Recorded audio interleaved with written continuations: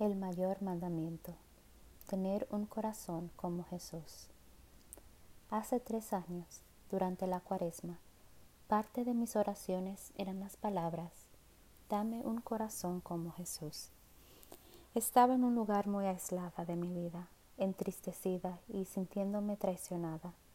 Lo único que me dio paz ese año fue leer la Biblia. Entonces me dediqué a abrir la Biblia de Dios para un menudo y oré para que mi corazón pudiera ser como el corazón de Jesús.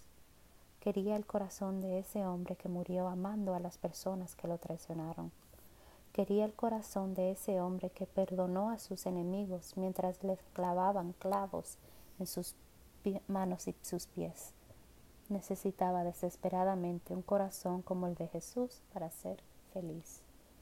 Todos los días durante la Cuaresma de ese año oré por bondad y bendiciones para todas las personas con las que tenía una relación separada. Fue el momento más íntimo cerca de la cruz. Oré al Señor: Dios, no sé qué hacer. Estoy enojada y triste, me siento herida. Quiero amar a estas personas, quiero perdonarlos, pero no sé cómo. Toma mi corazón y dame el corazón de Jesús. Dame su corazón para que pueda amarlos. Dame su corazón para que los perdone. Dame su corazón para que pueda realmente querer toda la bondad y bendiciones para ellos que tú quieres para ellos. Dame un corazón como el de Jesús. La cruz es amor. La cruz es felicidad. La cruz es obediencia. En la lectura del Evangelio de hoy, se le pregunta a Jesús: ¿cuál es el mayor de todos los mandamientos? Durante el primer siglo en Palestina fue un gran debate saber cuál de las 613 leyes de Moisés era la más importante a seguir. Jesús inmediatamente visita las escrituras que dicen el Shema: Oye Israel, el Señor nuestro Dios es Señor solo. Amar a Dios por encima de todo, con toda nuestra alma, con todo nuestro corazón, con toda nuestra mente, con todas nuestras fuerzas. Ese es el primer del mayor mandamiento.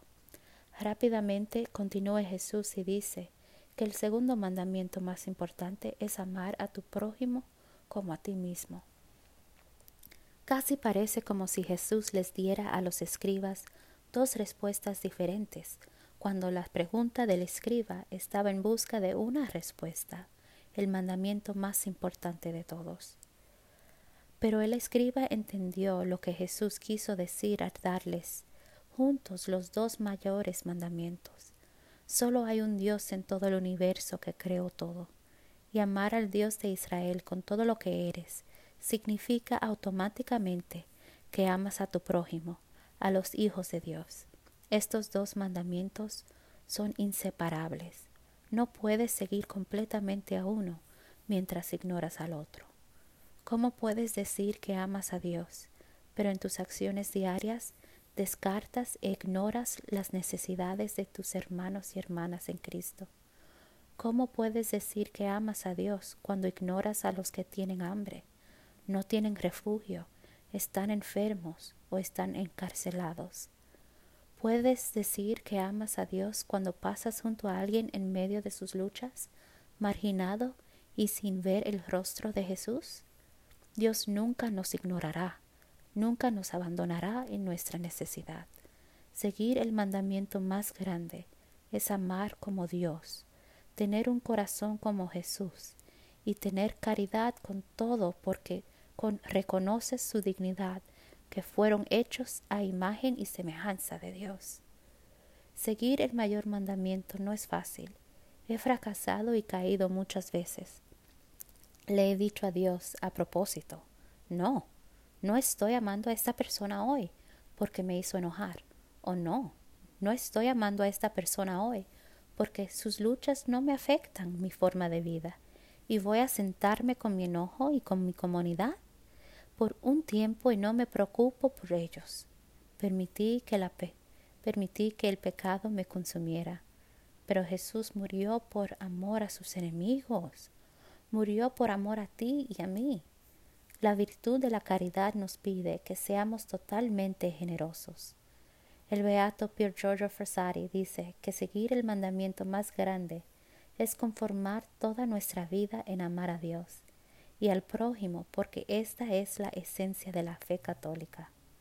Oren, amigos, para que este tiempo de Cuaresma los acerque más al Señor, para que puedan crecer en las virtudes de la fe, la esperanza y la caridad, para que tengan un corazón como el de Jesús, y por él seas obediente al mayor mandamiento.